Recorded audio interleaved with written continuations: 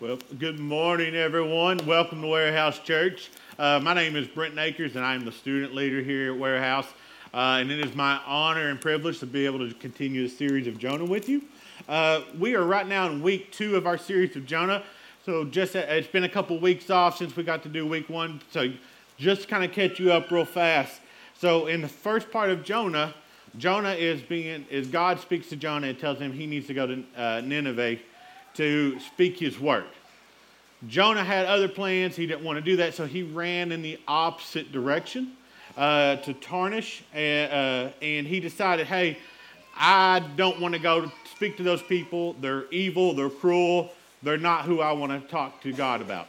So what Jonah does is he runs in the opposite direction. When he does so, he gets on a boat, and God causes a storm up on the ocean. And as the crew members of the boat are trying to figure out what is causing this, they ask Jonah, and Jonah just basically says, yeah, I'm running from God, and this is what causes this, so throw me to the water. So they throw Jonah into the water, and that's kind of where we're going to pick up today. But before we get into our first our reading today, I just want to pray. Thank you, Heavenly Father, so much for this day, and thank you so much for this opportunity to share your words. I ask that the Holy Spirit comes down and uses me as a vessel for your words to speak through me to touch those who are in need.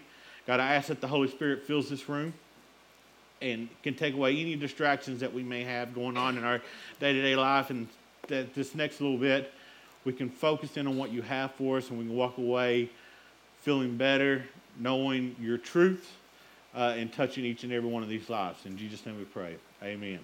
So we're just going to continue. We're going to start today off just with the reading. And we're going to look at chapter 1, verse 17. It says, now the Lord provided a huge fish to swallow Jonah. And Jonah was in the belly of the fish 3 days and 3 nights. From inside the fish, Jonah prayed to the Lord his God. He said, in my distress I called the Lord, and he answered me. From deep in the realm of the deep I called for help, and you listened to my cry. You hurled me into the depths, into the very heart of the seas, and the currents swirled around me. All of your waves and breakers swept over me. I said, I have been banished from your sight, yet I will look again towards your holy temple. The engulfing waters threatened me. The deep surrounded me. Seaweed was wrapped around my head. To the roots of the mountains I sank down. The earth beneath buried me in forever. But you, Lord my God, brought my life up from the pit. When my life was ebbing away, I remembered you. Lord, and my prayer rose to you, to your holy temple. Those who cling to worthless idols turn away from God's love for them. But I, with shouts of grateful praise, will sacrifice to you. What I have vowed, I will make good. What I will say, salvation comes from the Lord. And the Lord commanded the fish, and it vomited Jonah onto dry land. All right, so if you are like me, you take everything with a little bit of skepticism, right? And it's not just this, but just everything in life. I'm just very skeptical about anything I go about my life. Someone tells me something, I always am asking, okay, is that true? Can that be true? But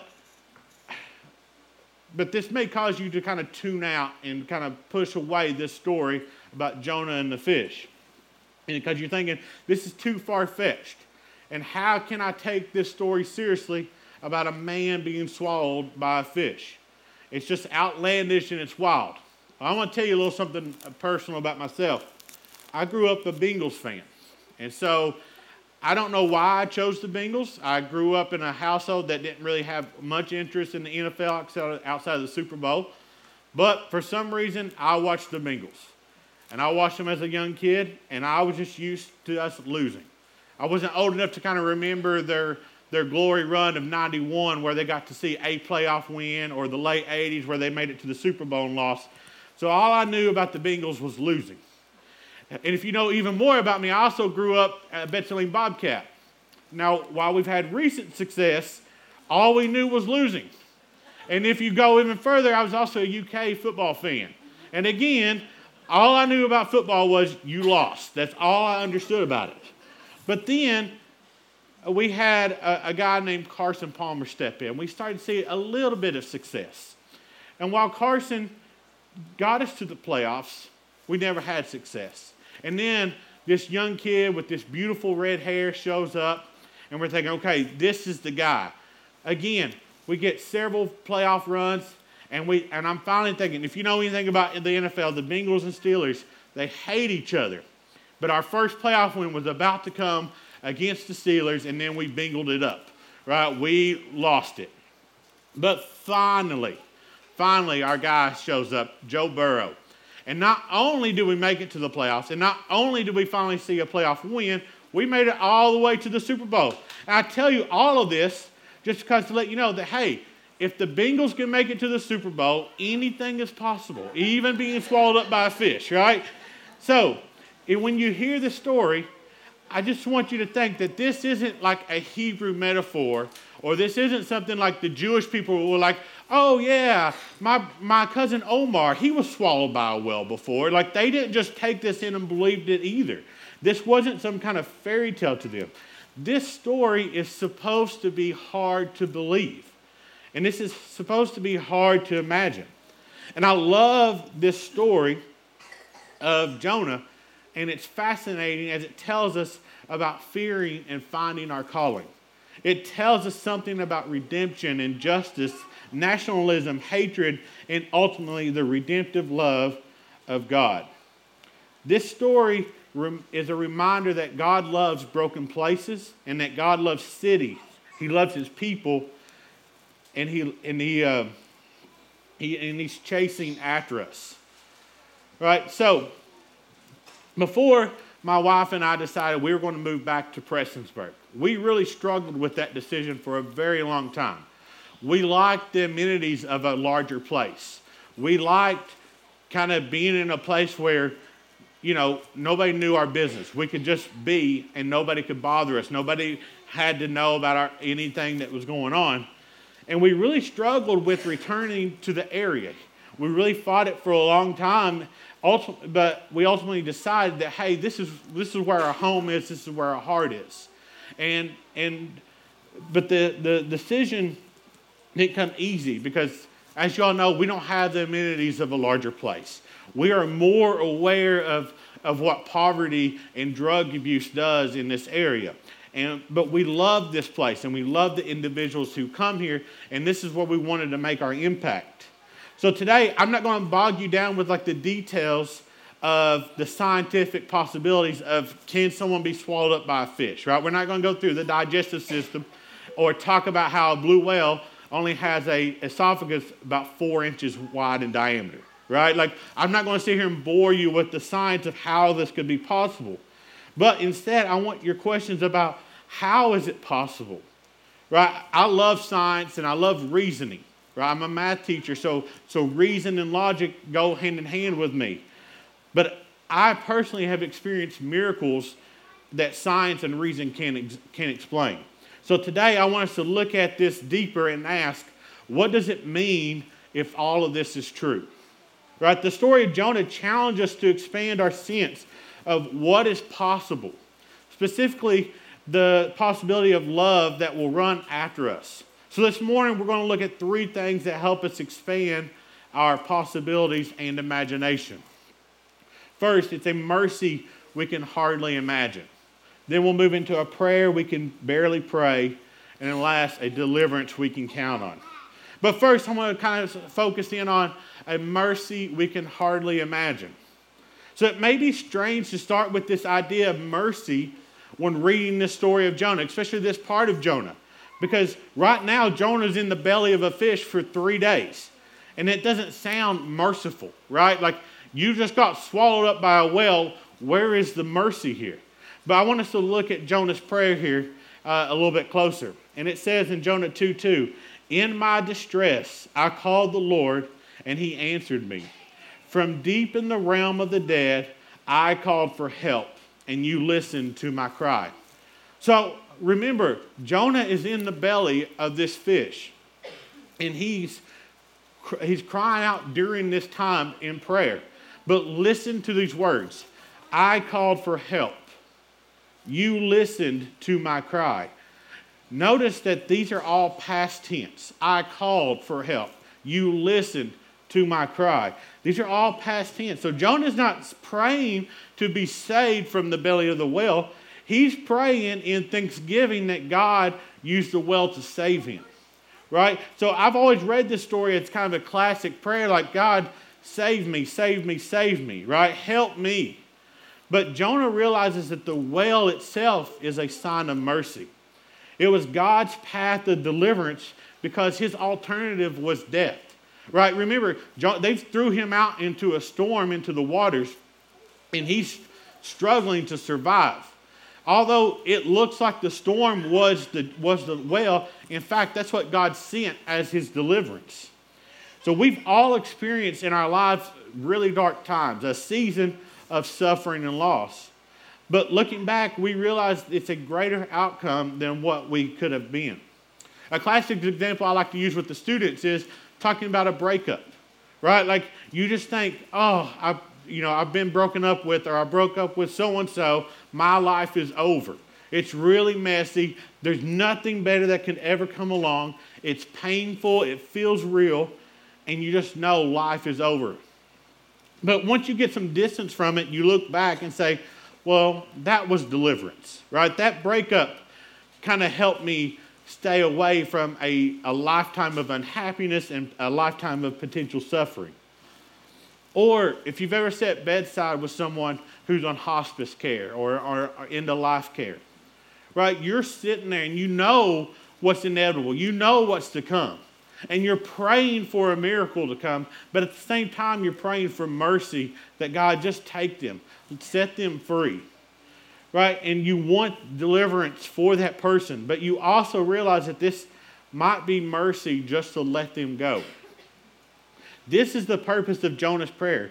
During this time, he's uncomfortable, he's in pain, but realizes that the waves above his head are far worse fate.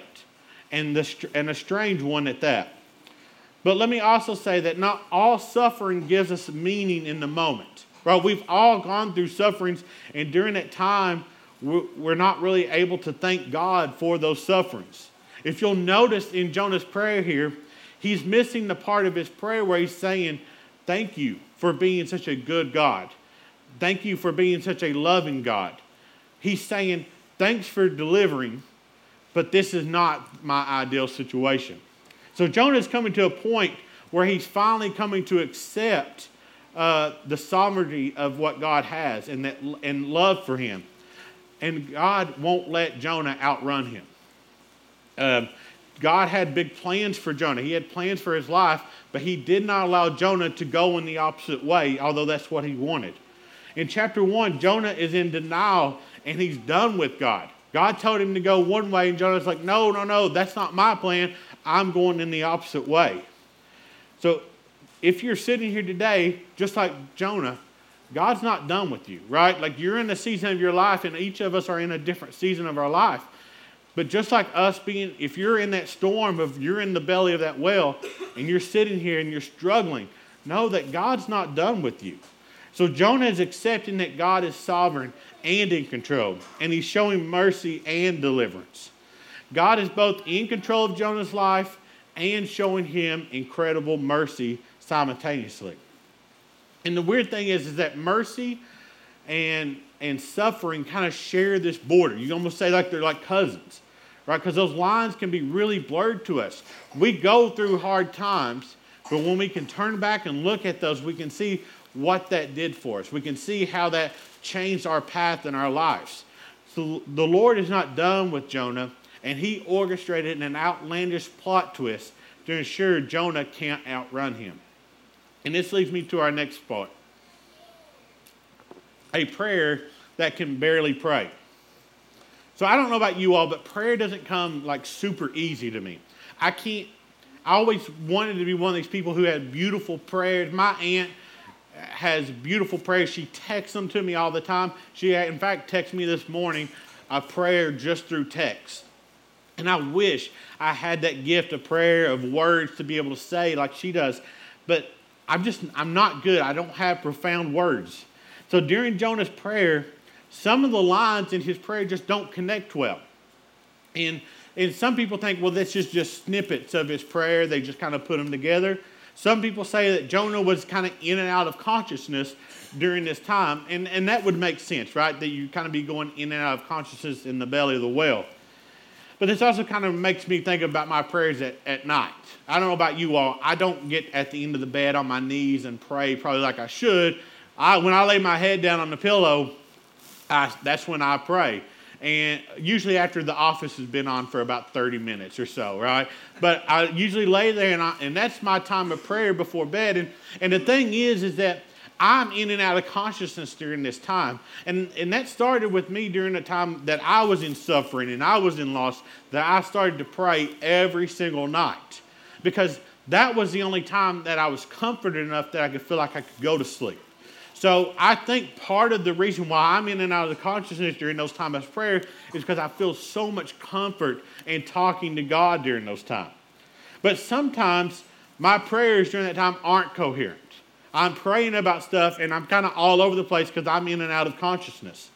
When I'm really focused on prayer is normally when I'm trying to pray for something that's like coming up during the week, something bad that's going on, something that's in the horizon. But Jonah presents us with this model of prayer that cuts through kind of distraction, right? So pretty much the scholars who actually study this stuff and are way smarter than I am kind of say that this isn't so much a prayer as it is a song. So during this time, Jonah isn't really saying his own words. He's putting his own words into a song that he used as thanksgiving to God. He's not praying to God. He's trying to find a way to worship God in the midst of the storm in his life. And I don't know about you all, like I love that song, You Are Good, right? We were just listening to that song, You're Never Going to Let Me Down. And I think about, when I've been down and I've been in those storms and I feel like all the weight of the world is coming on me, you can listen to that song and I may not have the words to give God, but I can praise him by telling him, you are good, you are good. You're never going to let me down. Because that's what I know. Even though I don't have the words to say, I can go back to a song to help me praise God in those times. And this leads me to two takeaways. Pray the Psalms and pray for change in yourself, not in your circumstance. So let's look at verses 4 and 5. I said, I've been banished from your sight, yet I will look again toward your holy temple. The engulfing waters threatened me. The deep surrounded me. Seaweed was wrapped around my head. So in this prayer, Jonah is quoting a lot from the Psalms. He finds himself in the belly of a whale and he calls on what he knows. He calls on the Psalms that he learned as a boy. So if you want to know how to pray like Jonah in a season of loss and trauma and grief, open up the Psalms. But the other thing is to pray, God, change me. Nowhere does he say, God, get me out of these circumstances. I believe Jonah is praying, change me. Whatever it is causing me to run to Tarshish, when you called me to Nineveh, whatever it is that has made me angry and bitter, lead me to do a place of acceptance of your control, knowing that you know what's best for me better than I do. He's not praying for a change in his circumstance. He's praying for a change in himself. He's not saying, hey, God, you got it wrong. Like, he's not trying to negotiate with God. Like, I don't know about you all. In my life, I've done this many times, especially when I was younger and in high school and even in college. I didn't study for the test, but I'd pray to God, God, listen, if there is a way that I can pass this, then I will be a better Christian. I promise you, right? Like, I promise you. God, I know I said I would never do this again, but this is the second test of the semester. If you can somehow help me pass this, I promise this time it will be different. I will tell everyone about you, right? And I don't know if you've been in those situations, but when I was praying, I was negotiating with God. Hey, get me out of this circumstance. Get me out of this place of suffering or loss. Get me out, right? But I never once said, God, I don't know what my problem is. I know I'm a horrible procrastinator. Please change me. I never wanted to take the blame. I didn't want to put it on myself to say, God, I'm the one that needs change. I looked at him as, God, you're all great and mighty, so get me out, right? So he's not praying to change what's happening around him. He's praying to change what's happening inside of him. And this philosopher said this, the function of prayer is not to influence God, but rather to change the one who prays. And I love this because prayer is meant to transform you. It is not meant to be a negotiation tool with God, but pray to mold yourself towards the will of the one who loves you and who won't let you outrun him. And if you don't have the words to say, then pray the Psalms. And finally, that leads us to a deliverance we can count on. So amazingly, when Jonah stops running and fighting, he prays the Psalms and accepts God's control of his love, then things started to change for him. Right? When Jonah finally let go of all the control, when he finally said, God, you have saved me and it's time for me to change, stuff started to turn around. And here's what he said in verse 7. When my life was ebbing away, I remembered you. Lord, and my prayer rose to you, to your holy temple. Those who cling to worthless idols turn away from God's love for them. Worthless idols here actually translates to worthless nothings, right? So those who worship worthless nothings turn away from God's love.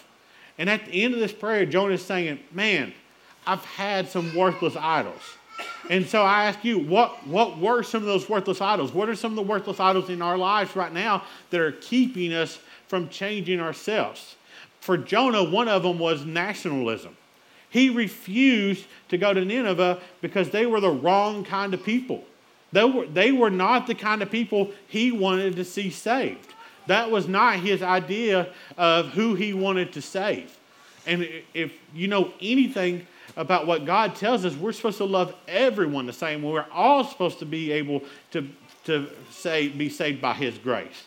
And we do that ourselves, right? There's times I know in my life, and they stick out, when I've seen people on the side of the road, and I'm thinking, I should probably stop to see if they need help.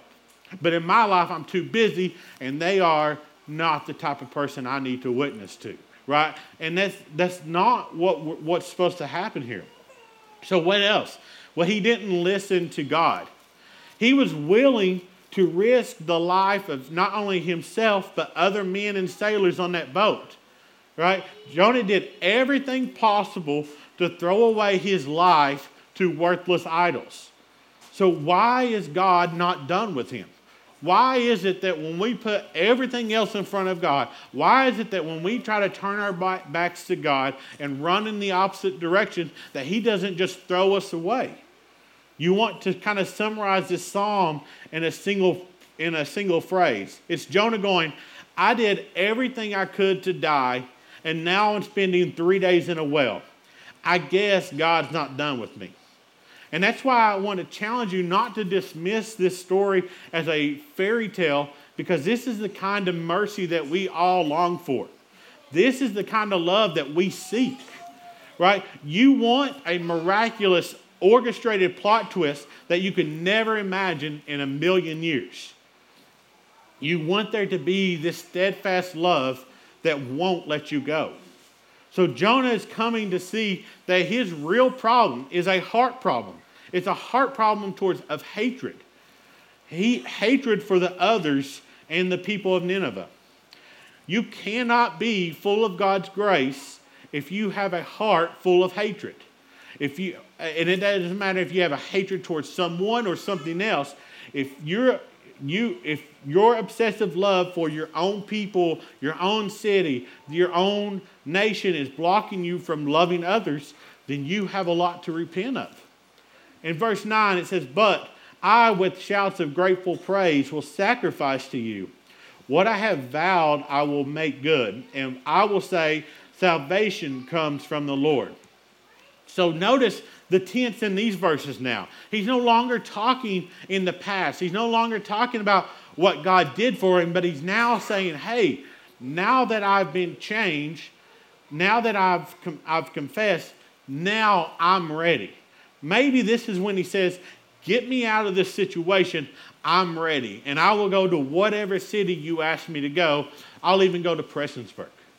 Right? Like, we don't have to go to a whole new city to see the changes that need to be made. We have a people here locally who need it. We have people in our families. We have people, our neighbors who need the love of God and need it to be shown. In verse 10, and the Lord commanded the fish, and it vomited Jonah out onto dry land. And listen, I know it sounds weird, but I love that it says vomit for two reasons.